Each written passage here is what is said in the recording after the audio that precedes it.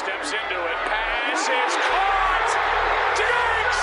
Sideline! Touchdown! Unbelievable! Vikings win it!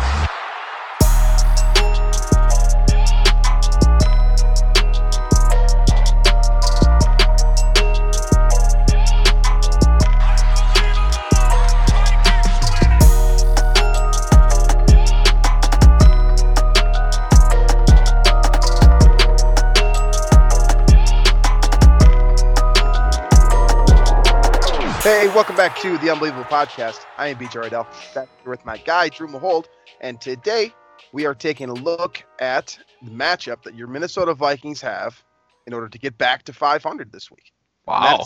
It's Cowboys, yeah. The opportunity to get back to 500 is very real. I think you mentioned in the last show the Vikings are 7.5-point favorites. I don't think that's moved much or at all.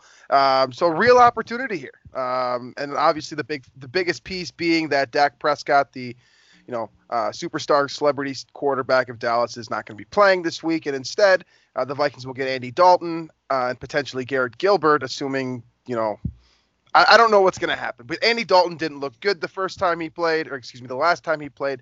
And Garrett Gilbert, on the other hand, maybe a little bit better, maybe a little worse. I don't know. We'll go through it. So that's kind of the game plan today. We'll break down Dallas and how the Vikings will kind of oppose them and take a step in the right direction again this week. So we'll do that, and then we'll do our picks like we always do. So that's the game plan for the show. Let's start it off here. It feels weird to start with the quarterback for the Cowboys because I don't think Andy Dalton's really much of a factor in terms of whether or not this team wins, other than the fact that he plays the quarterback position who is distributing the football. But it's the rest of this team, right, that's, if Dallas is going to win this game, it's going to have to come from someone other than Andy Dalton because as far as I'm concerned, you can't really count on him to be, a true quarterback in the sense, like a true starting quarterback, a guy that you can trot out there and expect you to win a football game.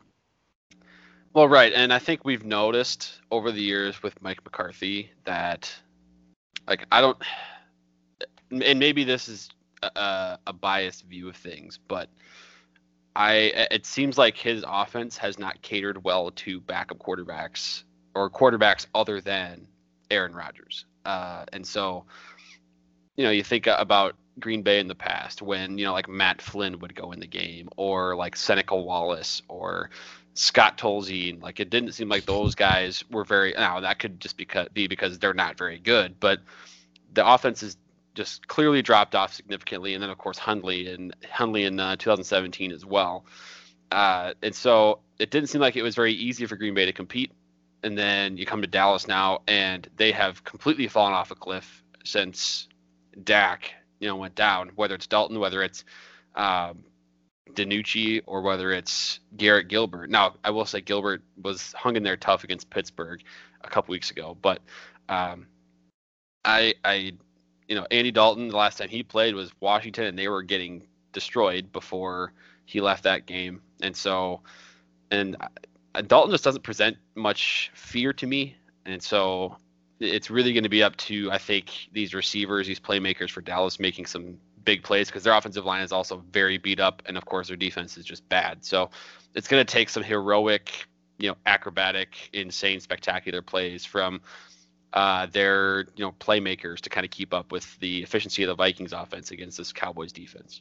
So with Andy Dalton, right, when he gets cut by Cincinnati, everyone knew they were going to go in a different direction. They had number one pick. They were going to go and grab Joe Burrow, and that was going to be that for the Andy Dalton era in Cincinnati. But when he left, I don't think there was many people who were thinking, oh, he's done now. You know what I mean? Like, this is the end of Andy Dalton's career. Well, I think people really thought of him as the best backup quarterback in the league once he signed with Dallas, right?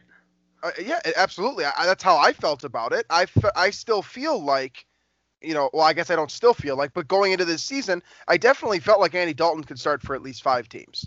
And he'd probably be the best quarterback on the roster currently on like 10 teams. That's kind of the sentiment that I had when the Cowboys went out and got him for, cheap, and to be Dak's backup in the event that the worst case scenario happens. Now, the worst case scenario presented itself, and he has not been that at all. I believe he's played in about 1.5 games, right? The games, and of course they were nationally televised too. So we all have seen Andy Dalton play a couple times already this year. Now, Dalton doesn't look at all like the guy in Cincinnati. In Cincinnati, he had no problem going downfield to AJ Green or firing it up to Tyler Eifert for the 3 games that he's been healthy in his career. He was able to get the ball downfield to his receivers and make plays through the air. He was a true playmaker in the sense, right? The red rifle. He had that nickname for a reason because he had no problem hucking it downfield. Now, what I saw in his first couple games against Dallas was he was gun shy with this group of receivers. If there is one part of this team that is next to perfect, it's the receiving core, and Andy Dalton's making them worse somehow. Whether it's he's not getting off his first read quick enough, whether it's he just simply doesn't have the physical capacity to do this at a high level anymore, which I highly doubt, or there's the play calling, which, again, we have some experience with Mike McCarthy, and we have some experience with the good and the bad, and we can kind of point to, this is a tendency he's always had, and it's always sucked, and we can do the inverse as well, too. But my ultimate point being here is that when you trot out Andy Dalton, at this time last year, most of us would probably think, okay, he's going to compete, he's going to give Dallas a good shot here.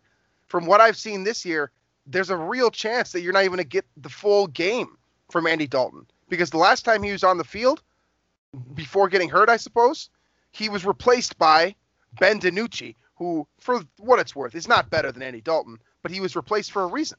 They needed a spark, and he wasn't the one giving it. So, this offense is going to have to run through him, but they're going to, in my opinion, they have to win despite him unless he takes a dramatic turnaround and starts to look like the player he was even last year would be a significant improvement. Yeah, and I mean, you go back to, I was thinking the Washington game where he left with injury, Dalton did, but then you even think before that to Arizona, the game that was on Monday night, that was bad too. They got crushed 38-10. They didn't compete at all with Arizona. And so those 2 weeks right there were the games that Dalton started, right? Arizona and Washington, 38-10 loss, 25-3 loss. So that is the reason the Vikings are favored heavily in this game. And I mean, I think to a degree, I think the Vikings would be if Dak was quarterback, but there is a clear missing, Dak's presence. He's making some money with, these guys out, and if he's able to be healthy, he deserves quite a big contract. I think this is kind of saying that for him. So I from the Dallas quarterback position, whoever it is, it looks like it's going to be Dalton, but I feel like the Vikings are going to have a good game plan against whoever it is, given that, this defense is really picking up the pace a little bit. Talking about the Vikings, they've been able to keep, Aaron Rodgers, Matthew Stafford, and then Nick Foles in check 3 weeks in a row, limiting them. Zimmer's getting really creative and kind of understanding the limitations he has now and turning this thing around. So the Vikings are trending up, Cowboys are trending down, and I think we'll see that on Sunday, at least when it comes to the Cowboys offense versus the Vikings defense. Because, like you said, the Cowboys receivers, that receiving core is about as good as it gets. But, that's not very useful if the ball's not being thrown to them. And so, plus, we should talk about Ezekiel Elliott being the most overrated person in the NFL, and just exactly that, just a person. Okay. One more thing before we get to that, because that's a bold statement. I would like to discuss that, because I think there's merit to the claim. Now, here's what's interesting when you look at kind of this Dallas offense. There's a ton of studs on this team, right? Like the offense is made up of a ton of guys that have been in the Pro Bowl, and like you said before, a lot of guys are injured here, so the offensive line doesn't look necessarily as complete as it would, say week one. Yeah. But you've got Ezekiel Elliott. I mean, you've got Zach Martin still in there. He's arguably, in my opinion, he is the best guard in football because he's been doing it at the highest level. Quentin Nelson. And Quentin Nelson, right? So you've got those two guys. You've also got Connor Williams, who hasn't been, a huge difference maker, I suppose, but there's talent there. Cameron Erving concerns me if you're a Cowboys fan. And if you're a Vikings fan, you have to feel pretty good about that, I think. But it does come down to this receiving core. And when you look at the Vikings defense and what they, where they're lacking, it's in the cornerback group. And they have 3 very good receivers here and a couple other guys that are going to catch the ball as well. And Cooper and Gallup torched them last year, by the way, in Dallas. Right. Like the Vikings were torched defensively and snuck out of that game with a win. But Dallas owned the secondary last year, obviously with Dak playing, of course, though. Now, if you have to, I mean, that's got to be a factor here. But I think the more kind of like the prominent point here is that the Vikings don't have any cornerback depth. They basically have 3 cornerbacks on their roster, and granted, all 3 of them have been playing at a pretty high level recently. And the Vikings have also dealt with backup quarterbacks pretty well recently. Of course, when you get the backup in Detroit, who the Vikings were able to he wasn't going anywhere, and then of course you get Nick Foles last week, who if you want to call him a backup, I'm going to call him a backup because I think Trubisky's going to be the starter when he comes off of injury based off what I saw last week. The Vikings had no problem handling that with their depleted cornerback group. Now, it's a similar situation, but now you have 3 receivers to deal with. So this is a new type of issue that I don't think this group has truly faced. Normally, it's just slow down the best receiver, whether that's Devontae Adams or Allen Robinson. The Vikings have shown an ability to do that to a degree over the last couple of weeks with this cornerback group. Now you got to deal with 3 guys that can beat you and beat you deep at that. That's got to be a little bit concerning, even if it is Andy Dalton throwing the football. Right. I mean, the big play is always going to be a concern because, any of these 3 guys, like you said, can beat them deep and also can do damage after the catch. And, we're not going to – Andy Dalton's not a scrub where, he's incapable of throwing an accurate pass down the field. Now, the likelihood he does is probably not as high as Dak or Kirk Cousins, but, Mike McCarthy will draw up those deep plays and will try to attack these corners. And it's about Dalton getting the ball in the vicinity of these receivers. And if they can go up and high point the ball, make the catches, that's where the big plays can happen for this team. So it's not like I'm not going to write off the Cowboys offense producing and making this game interesting and perhaps getting the upset. But I think the odds tell us, and the recent play from Andy Dalton tells us, that it's more likely that Dallas continues to struggle while the Vikings defense has been trending up here recently. Absolutely. Now let's get back to that point that you made earlier about Ezekiel Elliott, because half of this offense in my mind runs through Andy Dalton, and really it's less than that, and the other half is Ezekiel Elliott. Tony Pollard basically doesn't play. This is the Ezekiel Elliott show in Dallas. He's going to touch. If they hand the ball off, it's going to him. And honestly, if they're throwing a short completion, it's probably going to him as well. And that's a tendency that we've seen from Andy Dalton in the 1.5 games that he's played with Dallas. So he's going to be a huge factor here. Now, you just made the claim that he's overrated. And I think with the way that we've seen the running back position trend this year, with some new guys kind of leapfrogging the old ones and kind of coming into their own, you can make a very real argument, especially because this guy's paid so much money, right, that he is overrated. But the real question is how overrated is he? Is he overrated to the point where he's not even good enough to make a dent in this Vikings defense? Or is he just overrated in the sense that he's still a good player that can beat you, but he's not worth the money that he's being paid? I think he's supremely average. And I say that, that's going to come off a little bit kind of bold. But here's the thinking. So out of college, at Ohio State, playing on the best offense in college football, with perhaps the best team to be on, gets to the signature runs against Alabama in that playoff game. His draft stock soars, and then goes to the best team in terms of the best brand in sports in Dallas with their first round pick. He's a superstar immediately in the NFL. His brand is, his personality is the next best thing. And so goes to Dallas, and of course they already have the best offensive line assembled in the 21st century, and so he's able to put up all these numbers and take the Cowboys to the playoffs, and they did it through him and his big numbers. And so immediately he's this huge figure. When you look at stuff like elusive ratings and broken tackles and things like that, he's extremely mediocre there. And you've noticed the last couple of years when their offensive line, it becomes a little bit more depleted. It's not quite the elite level it was in 2016. His numbers have dropped off, and it's essentially a volume thing for him now, where he's only producing fantasy-wise if he gets enough touches. And it's not about him like Dalvin Cook, where Dalvin can break up a run or he can make something out of nothing. Zeke doesn't have that trait. And so I am very much not scared of Zeke at all. And if the Cowboys want to ride him, in a close game or anything like that. Last year the Vikings shut down Zeke completely, and I remember Garrett went to him towards the end of that game instead of trusting Dak, and it could have been the reason the Cowboys lost that game. I have no worries about Ezekiel Elliott. I think he's very average, and I think that contract absolutely sucks for Dallas, but it was just because of the way he was gifted a perfect situation at Ohio State. The 2 long runs in college kind of lifted his brand. Then he was drafted by the biggest sports brand in the world in the first round.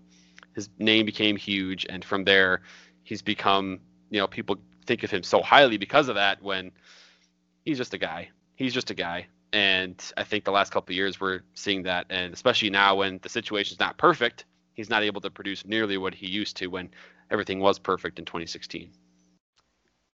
I mean, you're not wrong, and the data argues that you're right. It's because you're not saying he's bad. You're saying average. Yeah, right? I'm not saying he's okay. I'm saying he's an average starting running back that is being blown out of proportion because basically he was drafted high, right?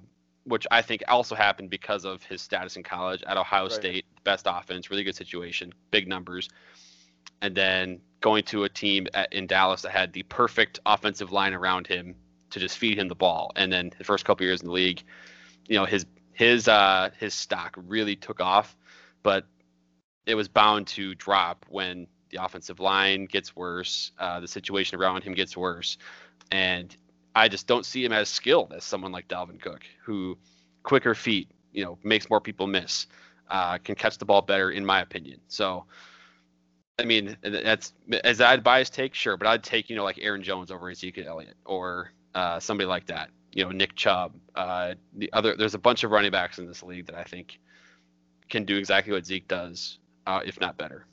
Right. And, you look at kind of the performance that he's had recently, and I'll use PFF because I think they're a good gauge of kind of giving you just an overall overview of what this player is giving you throughout the season, right? The last 3 weeks for Ezekiel Elliott, he's graded either average or below average. That's a 58.2, a 58.7, and a 53.5. So if you're familiar with the stats, you know what that means. If you're not, again, it's just basically average numbers, mediocre numbers, and that's truly the right adjective to use here because he's not doing anything particularly special in their view, whether that's as a receiver, below average, blocking, where I have long considered him to be one of the better blocking running backs in the game. He's had one good game in the last 3 weeks in terms of pass protection, which truly is the biggest asset that he has right now, because the explosive numbers, you're right, they're not there this year. The elusiveness numbers, also not there. It's just an objective evidence. It's not there for Ezekiel Elliott this year. Whether he was elite last year and fell off a cliff. See, because here's the thing, like we can measure things like broken tackle rate or elusive rating with like David Montgomery. Right? There's a guy that's not producing, the aggregate numbers of rushing yards, touchdowns. His yards per carry sucks too, in Chicago. But he's among the league leaders in broken tackles, which tells me, he's still he's being productive and he's still a good runner of the football.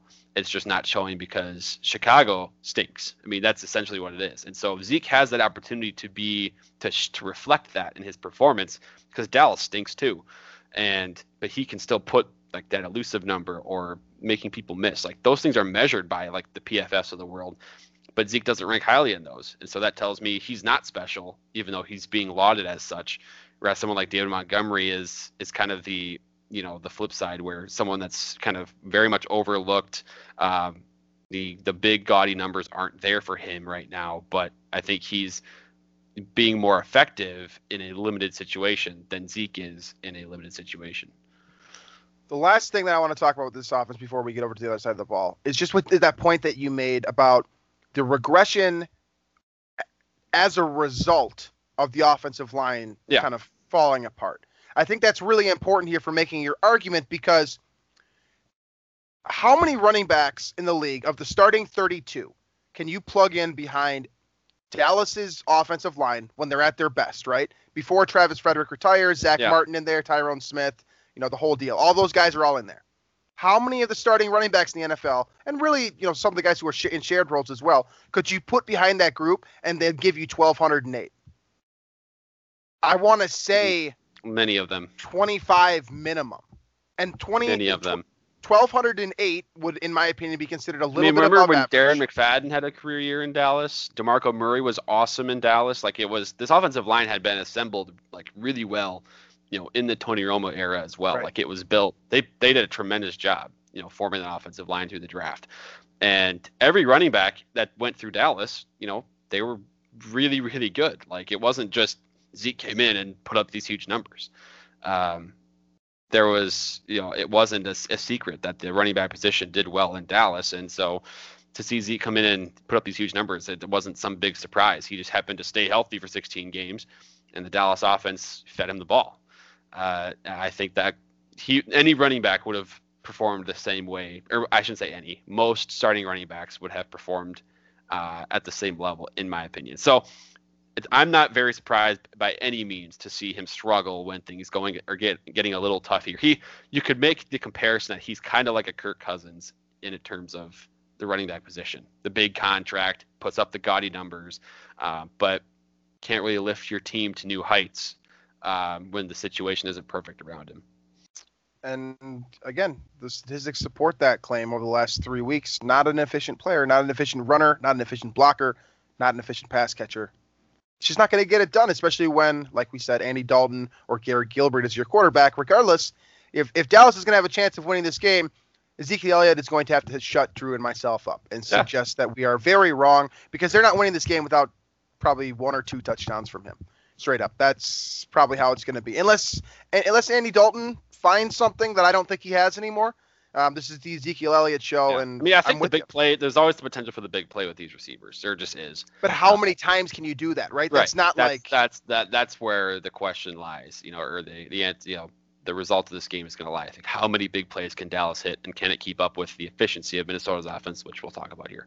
And I think that's a great transition. Let's talk about that right now. You look at this defense, and they're subject to injuries as well to a degree. They're also subject to changes. They've had a couple players. Like, we thought we were going to see Everson Griffin this week. We ended up seeing him 2 weeks ago in Detroit. They also have released Don Terry Poe for being overweight, which that was interesting to me. He's always been a big human. But this group is just different, right? There's some of the big playmakers that you're used to seeing. I mean, Jalen Smith is still there. Leighton Vander Esch, of course, is still there. If he's not hurt, which he typically is. Same can be said about Sean Lee. Both those guys are still there. But they're getting contributions now, outside of DeMarcus Lawrence, who, in my opinion, is definitively their best player on defense. He's the biggest playmaker, and he's the biggest concern the Vikings should have. He's going to be coming out the left side.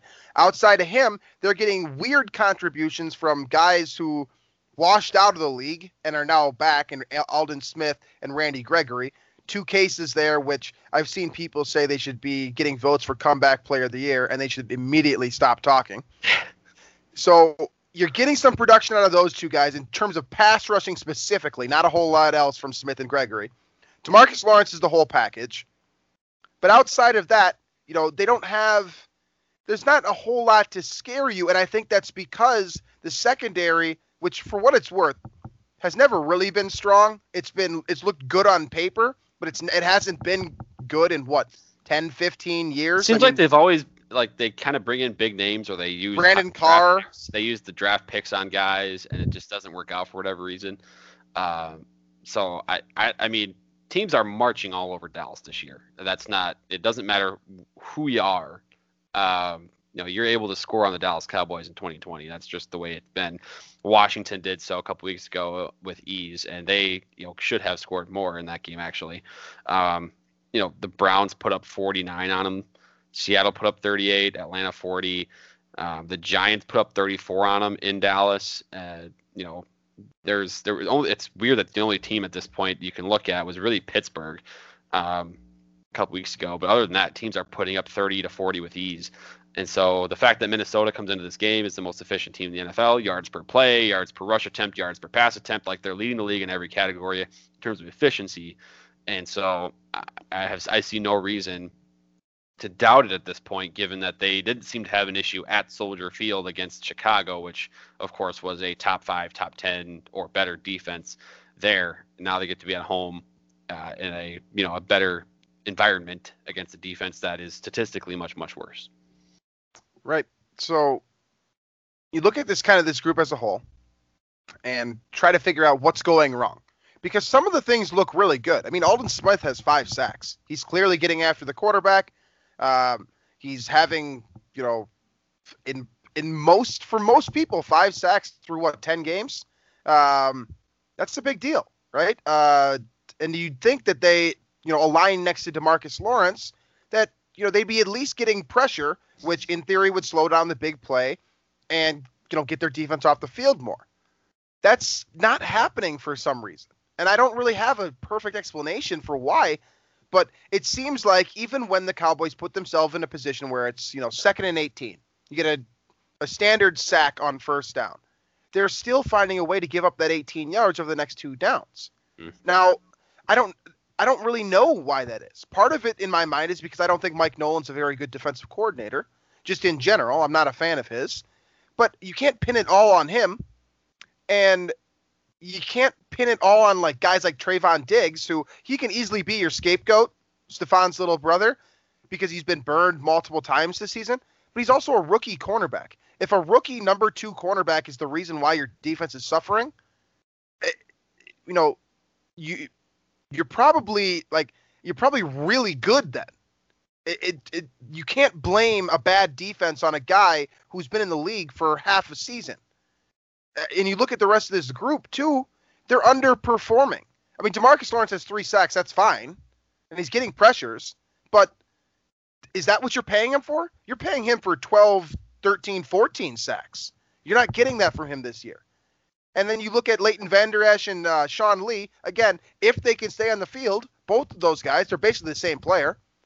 They're not doing anything at as high of a rate as they have in previous years either. So really, the only guy who is overperforming right now is Aldon Smith, who you didn't even think you were going to have this year. Just take that.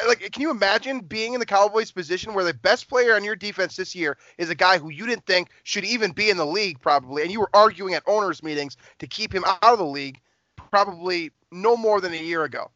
All of a sudden, he's the most difficult player to stop in your unit. Jalen Smith has regressed. Xavier Woods regressed. I mean, I look at this entire group, straight regression across the board. I don't know if it's Mike Nolan. I don't know if these guys don't know how to play with each other. I don't know if it's just constant missed assignments. But I feel like Everson Griffin and Dontari Poe were not the root of the issue. It's got to be something else because across the board, you're right. They are getting marched on up and down the field every single week, regardless of who's at quarterback or running back. It does not matter. Right, and I think this is even the case last year too. That defense was there's so many good, in theory, so many of these players appear to be good players. The roster talent wise, it's loaded. It has been loaded in Dallas for a while, but for whatever reason, it's not amounting to good defensive production and play. So it might be a coaching thing, and I know they've made switches there, that defensive coordinator and stuff too. So I don't really have an answer. I just know that, and maybe we're all just wrong. Maybe we think of all these players in Dallas and we think of that Cowboys brand and think, oh, they have so much talent there all the time. They're, but maybe they're not. Maybe they're just bad players. Maybe, they're missing on these picks all the time, missing on these player evals, and we're kind of giving them benefit of the doubt when we shouldn't be. But either way, numbers say that they're bad, and that's it. For the record, on third down, just to kind of clue into my educated guess from earlier that they just can't get off the field regardless of the situation, opposing offenses are converting third downs right now at a 48% clip against Dallas. 48%. Can you imagine how frustrating that's got to be as a fan to be sitting there and 1 out of every 2 third downs your team gets to stay on the field? That's one tough. reason, and it's tough to win like that. You're worn out. Every play is going for 9-10, or every drive is going for 9-10 plays. So, and then we should mention again, Kirk Cousins leads the NFL. I got to look at this stat because it's the one. It's yards per attempt, but it factors in interceptions, and Kirk has a lot of those.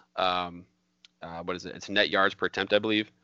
But I believe it factors in interceptions, and he still leads the league in that stat. And he's 8.8 yards per attempt, which is very much in the lead there. Also, yards per pass completion, 13.3, which is over about a yard ahead of Watson at number 2. So, I mean, he's, for this reputation he has of being check down Kirk, Kirk has been supremely efficient, creating large plays And so I feel like a lot of those are going to come again this weekend against a team that has been getting a reputation for giving up large plays. Absolutely. And it can come from just about anywhere. Again, I mentioned all those names of regression, right? I mean, you expect Jalen Smith, who, when he was at Notre Dame, everyone considered him to be definitively the best linebacking prospect. He gets hurt. He comes back. I feel like Dallas definitely got a value with him. I believe it was in the second round. And he looked really, really good the first couple of years of his career. But now the range and kind of explosiveness that you saw from Jalen Smith, and you probably have become familiar with because it has made him, a household name at an inside linebacker position where, ranginess and making tackles is not sexy anymore, right? But he was able to make a name for himself. And you can argue the same thing you did with Ezekiel Elliott before. He comes from Notre Dame. He goes to Dallas. He's got brand recognition all over him. But he was really, really good the last couple of years. He has not been good this year. Like if we had done this recording during week 1, I would say watch out for Jalen Smith when Dalvin Cook is trying to get it to the third level.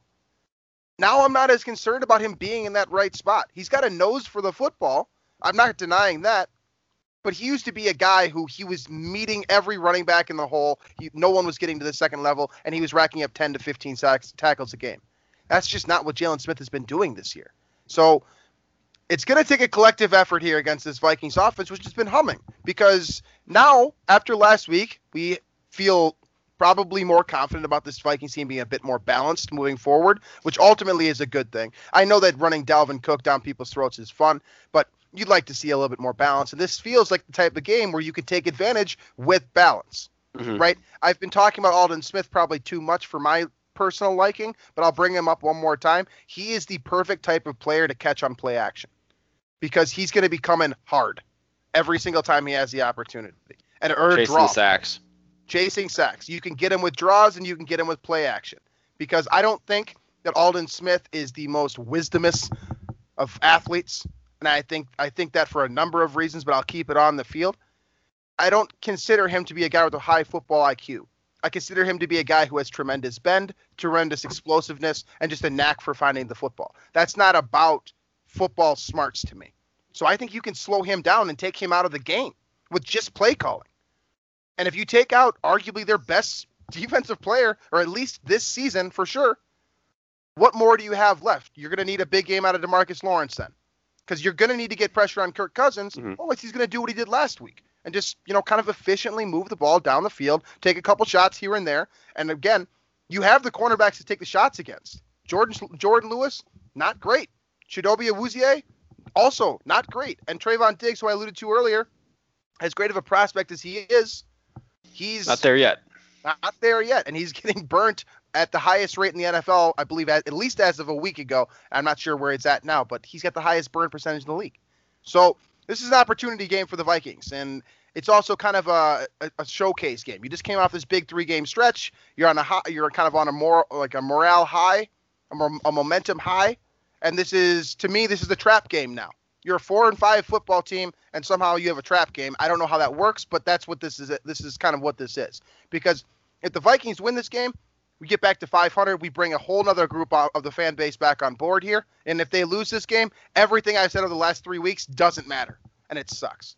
That's the position they're in this week. They got to beat this team, and they have a great opportunity to do so. I agree. They match up really well. And one thing I do want to mention about the Vikings offense, first and second down, pass the ball more. And it's tough it's easy to say that now, right? Because they just had a game against the Bears where Dalvin was very inefficient. They were able to key on the Bears defense was able to key in on him early and force a lot of third and longs. But you want to make things easier for your quarterback, right? I think that's the goal for what we want, and I'm sure the Vikings offense wants that too. Make it easier for your quarterback, make it easier for Kirk because he's not Pat Mahomes. The easiest times to throw the ball are first and second down. You want to be only throwing the ball on 3rd and 8 or whatever the case is. So that's my urge, and that's what I hope they maybe transition to a little bit more this week, is just being more willing to throw the ball on early downs on, first down and then kind of your second and medium or second and long.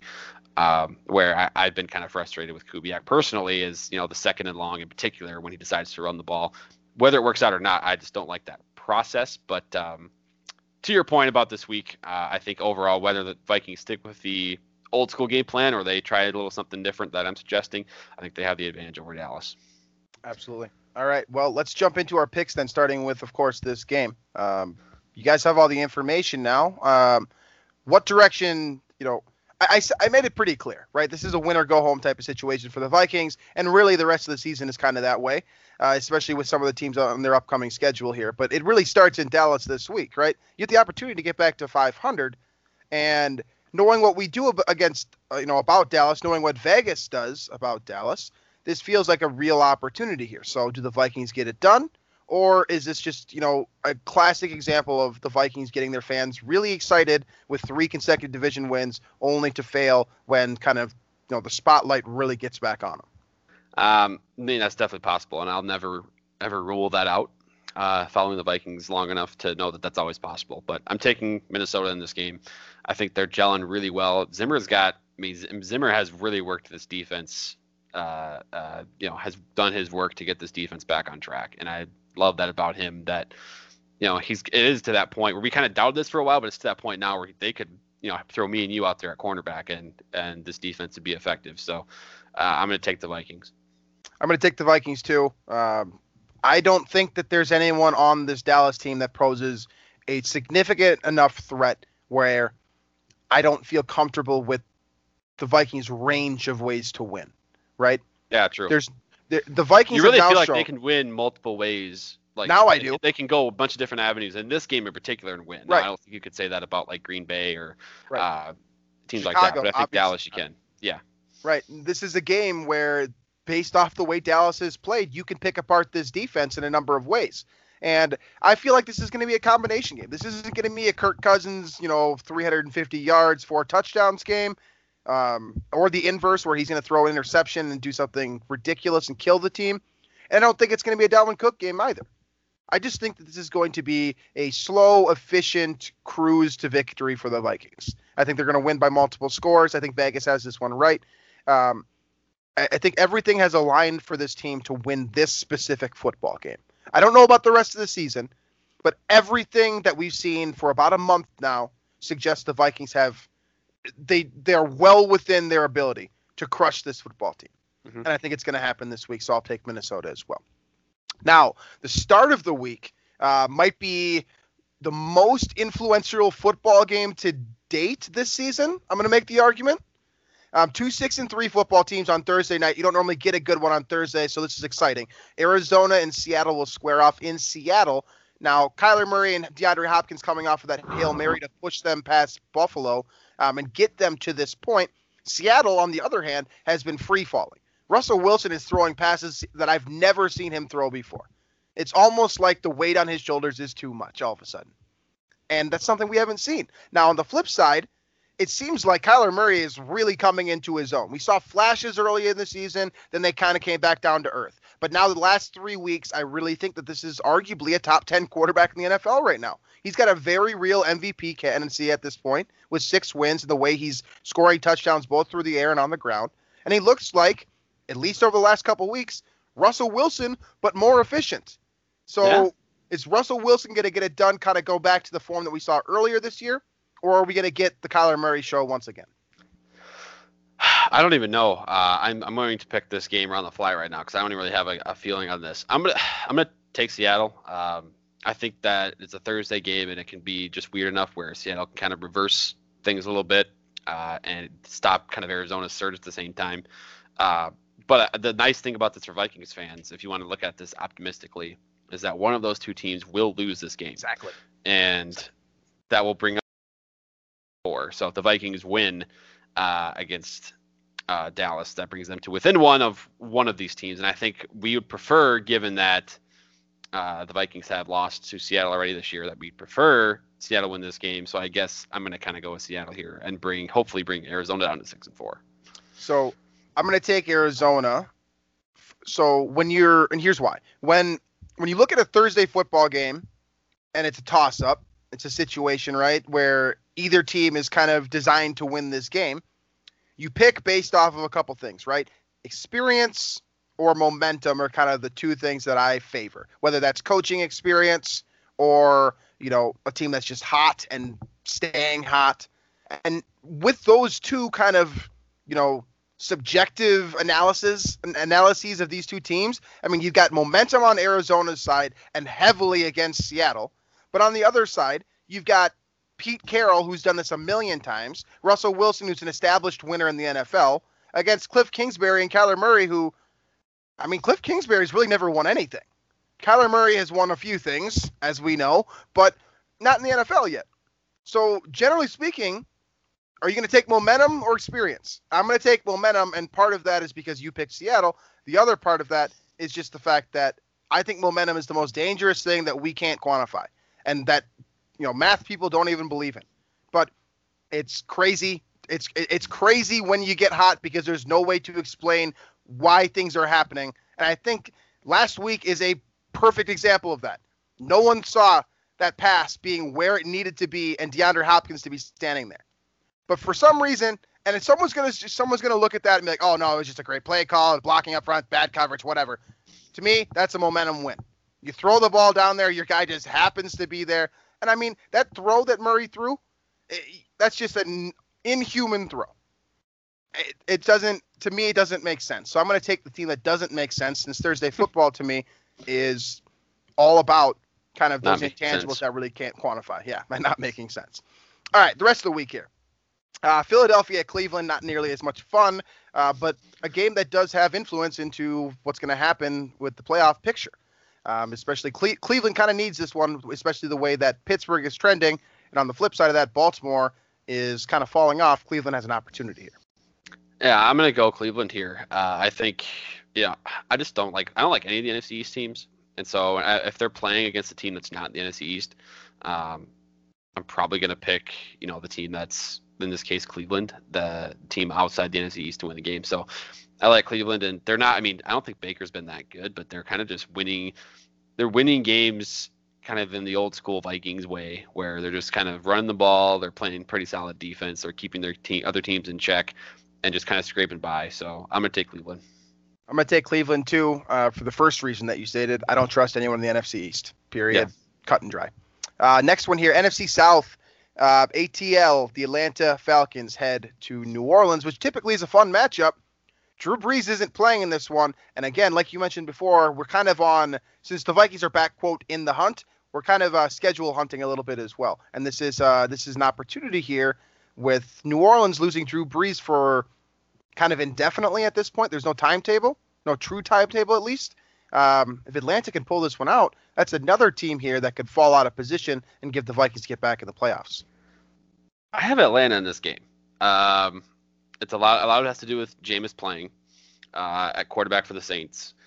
But I also think the Falcons have enough firepower on offense in a dome where they could keep up here. And that's why I'm gonna take the Falcons. I'm gonna take Matt Ryan and that experience in a shootout over Jameis kind of getting thrust into a key game down the stretch here for the Saints. So I'm gonna take the Falcons.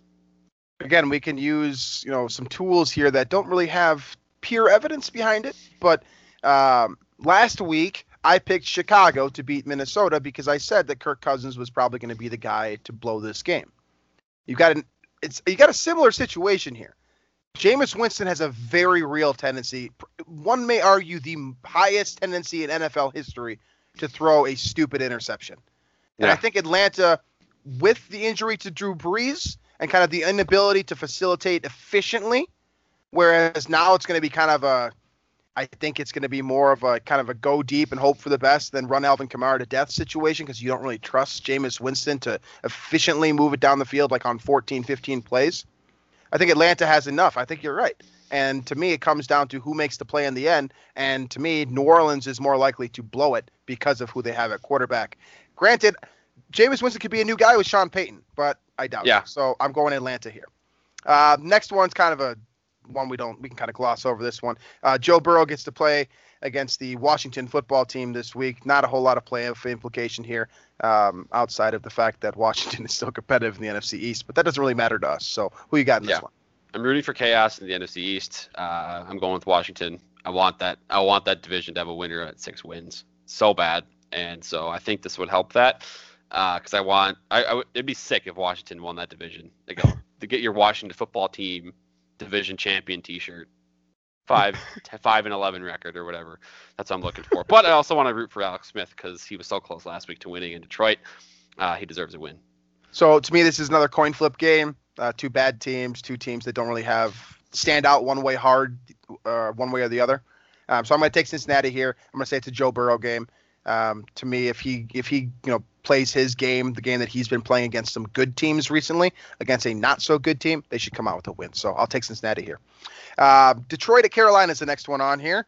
Teddy Bridgewater is out, I believe. Matthew Stafford, of course, hobbled a little bit as well. But Detroit came off a victory last week. Carolina, not so much. Carolina seems to be fading, whereas Detroit is still in it somehow, some way. Who you got in this one? I pick Carolina way too often because of Teddy, and now I sort of have reason not to pick Teddy to kind of more pick objectively rather than subjectively. I'm going to pick Detroit in this game, and hopefully I'm rewarded for kind of picking in a smart manner this time. Yeah, everything suggests Detroit wins this football game. Carolina's going to need a lot from Mike Davis to win this game. He hasn't looked super good over the last few weeks. He's come back down to earth. I just don't see them getting it done. I think Detroit's got too much, so I'm going to take Detroit as well. Next one here, Pittsburgh at Jacksonville. I think we can kind of, write this one in on pen. Yeah, we're good. Move along. Pittsburgh for the both of us. Yep. And back to a more competitive matchup. This one should be a fun one with Tennessee and Baltimore squaring off this week. Two teams that like to run the football and do it in very different ways. So who you got in this one? I got Tennessee. I routed Tennessee probably to a fault, but hey, Lamar Jackson hasn't been the same Lamar Jackson this year, and no, he's not. Kind of waiting for that to the 2019 Lamar Jackson to resurface before you can confidently pick Baltimore against a team like Tennessee. Yeah, I'm kind of I'm conflicted with this one because I think that Baltimore's the better team. They have not been playing well lately. You're right, and Lamar Jackson has not been the MVP. It's kind of hard to pick against Tennessee in that situation because if Lamar Jackson isn't playing otherworldly, Baltimore's just an above average team. They have a very good defense that they can fall back on, but against Tennessee, who you could argue is an elite football team in this NFL, it's tough to pick Baltimore here. So I'm going to take Tennessee as well. But I do think this one will be close. I think that's a fun one to keep an eye on for sure. Next one here, New England coming off of a huge win to kind of keep them relevant, same way the Vikings did last week. This week they get Houston. So again, another opportunity for New England to climb back out of the hole that they put themselves in early in the season against a team that has basically been in a hole all season. So who you got in this one? Cam Newton, Deshaun Watson. I got New England. I think Bill Belichick is going to win this one by the way he coaches the game. Able to shut down Deshaun Watson, make it difficult for him. So I'm going to take New England. I'm going to take New England too. It's just really hard to pick Houston against anyone right now, even New England. And we have seen that New England has the capacity to be very special offensively. We saw it early in the year. We just kind of forgotten about it. Yep. But I think this is an opportunity here for Josh McDaniels to kind of restake his claim as, being one of the better offensive minds in football.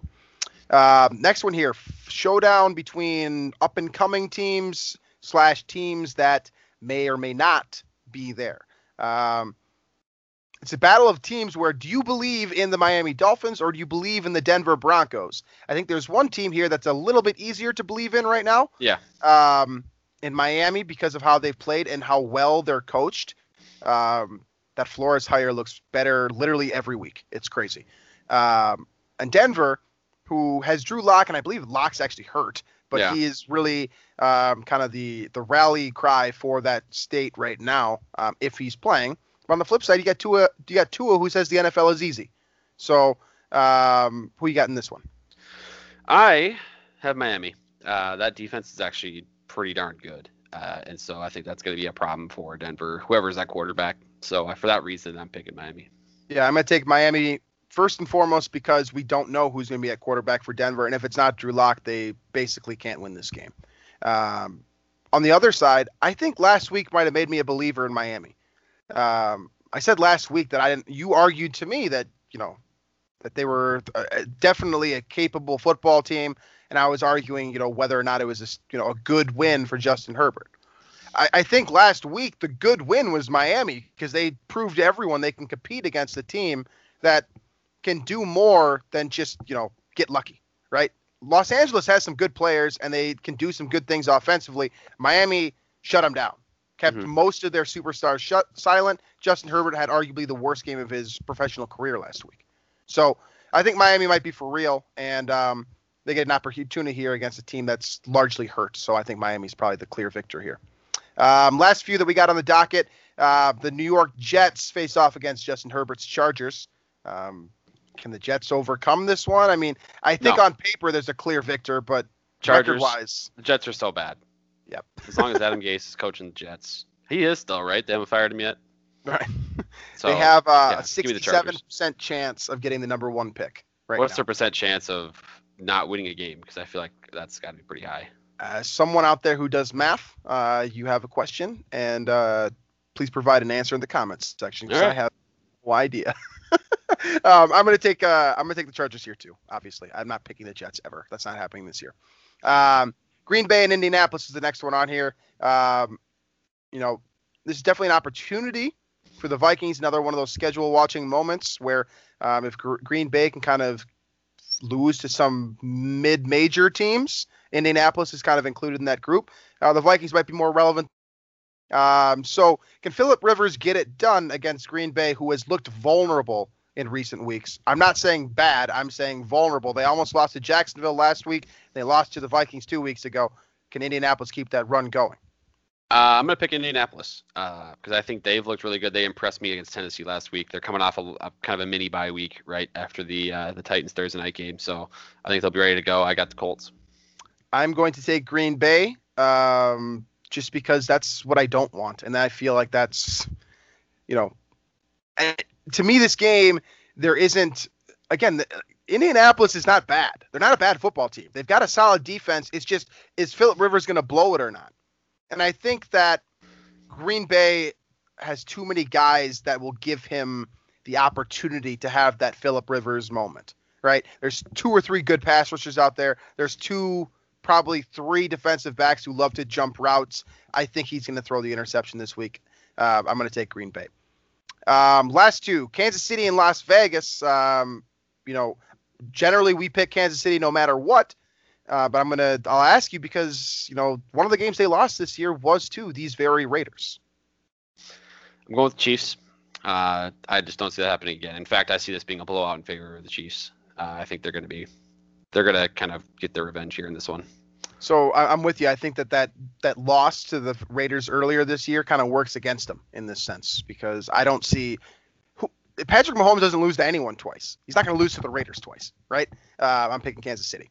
And the final one, the Monday night game, should be a fun one. Another opportunity and something to keep an eye on as a Vikings fan. The Rams face off against the Tampa Bay. There you go. There we go. And like we were saying before, these are 2 teams here that, in theory, could fall off. It could be either based off of what we've seen in the last 3 weeks and kind of the precedent that they've set. But the Rams look like the better, kind of more consistent team right now. But Tampa Bay is coming off of one of the best weeks of football that, I've seen Tom Brady play. Both of these teams have had really bad games and really good games, right? So where are they? That's the I don't know. Like either of these teams, like they have kind of 2 identities to them. Tampa Bay, the game against the Saints. Where'd that come from? Meanwhile, before this week, the Rams had only beaten the NFC East, I believe, or something like that. Or anyway, all their wins were against pretty bad teams. And then they beat Seattle, of course. So I'm going to go Tampa just because they're the home team. But I think this is a very evenly matched game here. And I think it's basically, do you trust Tom Brady or Jared Goff? And I just don't trust Jared Goff enough. So I had Tampa Bay written in. Then you said you're taking Tampa Bay. And I see an opportunity here because I do think this is a coin toss game. But then you said, I don't trust Jared Goff against Tom Brady. And that to me is the only thing that really matters, right? Tom Brady or Jared Goff, Which team are you going to bet on? I'm going to take Tom Brady because I don't see him having a game like he did 2 weeks ago against New Orleans again this year. I think that was kind of the one game he gets every year where he's really bad and bad enough to really hurt his team. To me, they have too many good players on their team that if Tom Brady plays just average, they can beat just about anyone. I think Tampa Bay is as complete of a roster as you're going to find, at least offensively. And definitely you can make an argument on defense as well based off of how they've played. So I'm going to take Tampa Bay, but I do think this is going to be a fun one. And as a Vikings fan, who do you want to win this game? I feel like with New Orleans kind of sliding without Drew Brees, I feel like it's more beneficial for Tampa Bay to kind of take over that NFC South, and then hopefully the Saints. I think it's another one of those. Either way, you get an NFC contender that loses. I think it's one of those where you take what you can get out from this game, and then from here you kind of can put together what you want for the rest of the season. But and plus, the Vikings have an opportunity to beat the Bucs later this year, where they don't have that with the Rams. So maybe take that in consideration, where it might be better for the Rams to win it because of that. The Vikings do play the Bucs and the Saints this year and can beat them both. That could potentially, if those teams do falter a little bit, become a wild card, impact there. But I think for that sake, you maybe want to root for the Rams in this one, but I'm still taking the Bucs. Yeah. A lot of good points there, and this should definitely be a fun week for Vikings fans. Like I said at the top here, if the Vikings can close this one against Dallas, not only are they back to 500, but we will see this weekend that one or two of these teams might slide a little bit, whether that's Arizona, Seattle, Los Angeles, Tampa Bay, potentially even Green Bay against Indianapolis. The Vikings could make up some ground this week. This is a big week for Minnesota, not just in their own home stadium, but across the NFL as well. So we'll be keeping a close eye on that, and we'll check in with you guys next week on where the Vikings are at and kind of the direction they're heading. And hopefully we'll be talking about yet another win. But until then, you can find the show on iTunes, Stitcher, Google Play, Spotify, wherever else you get your podcasts. You can also find Drew and myself on Daily Norseman or YouTube. Feel free to drop a comment in one of those sections. I love reading those.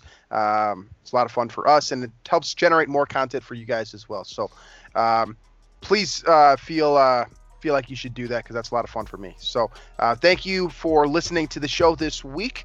And like I said, hopefully we'll be talking about a Minnesota Vikings win next week. So we'll catch you guys next week.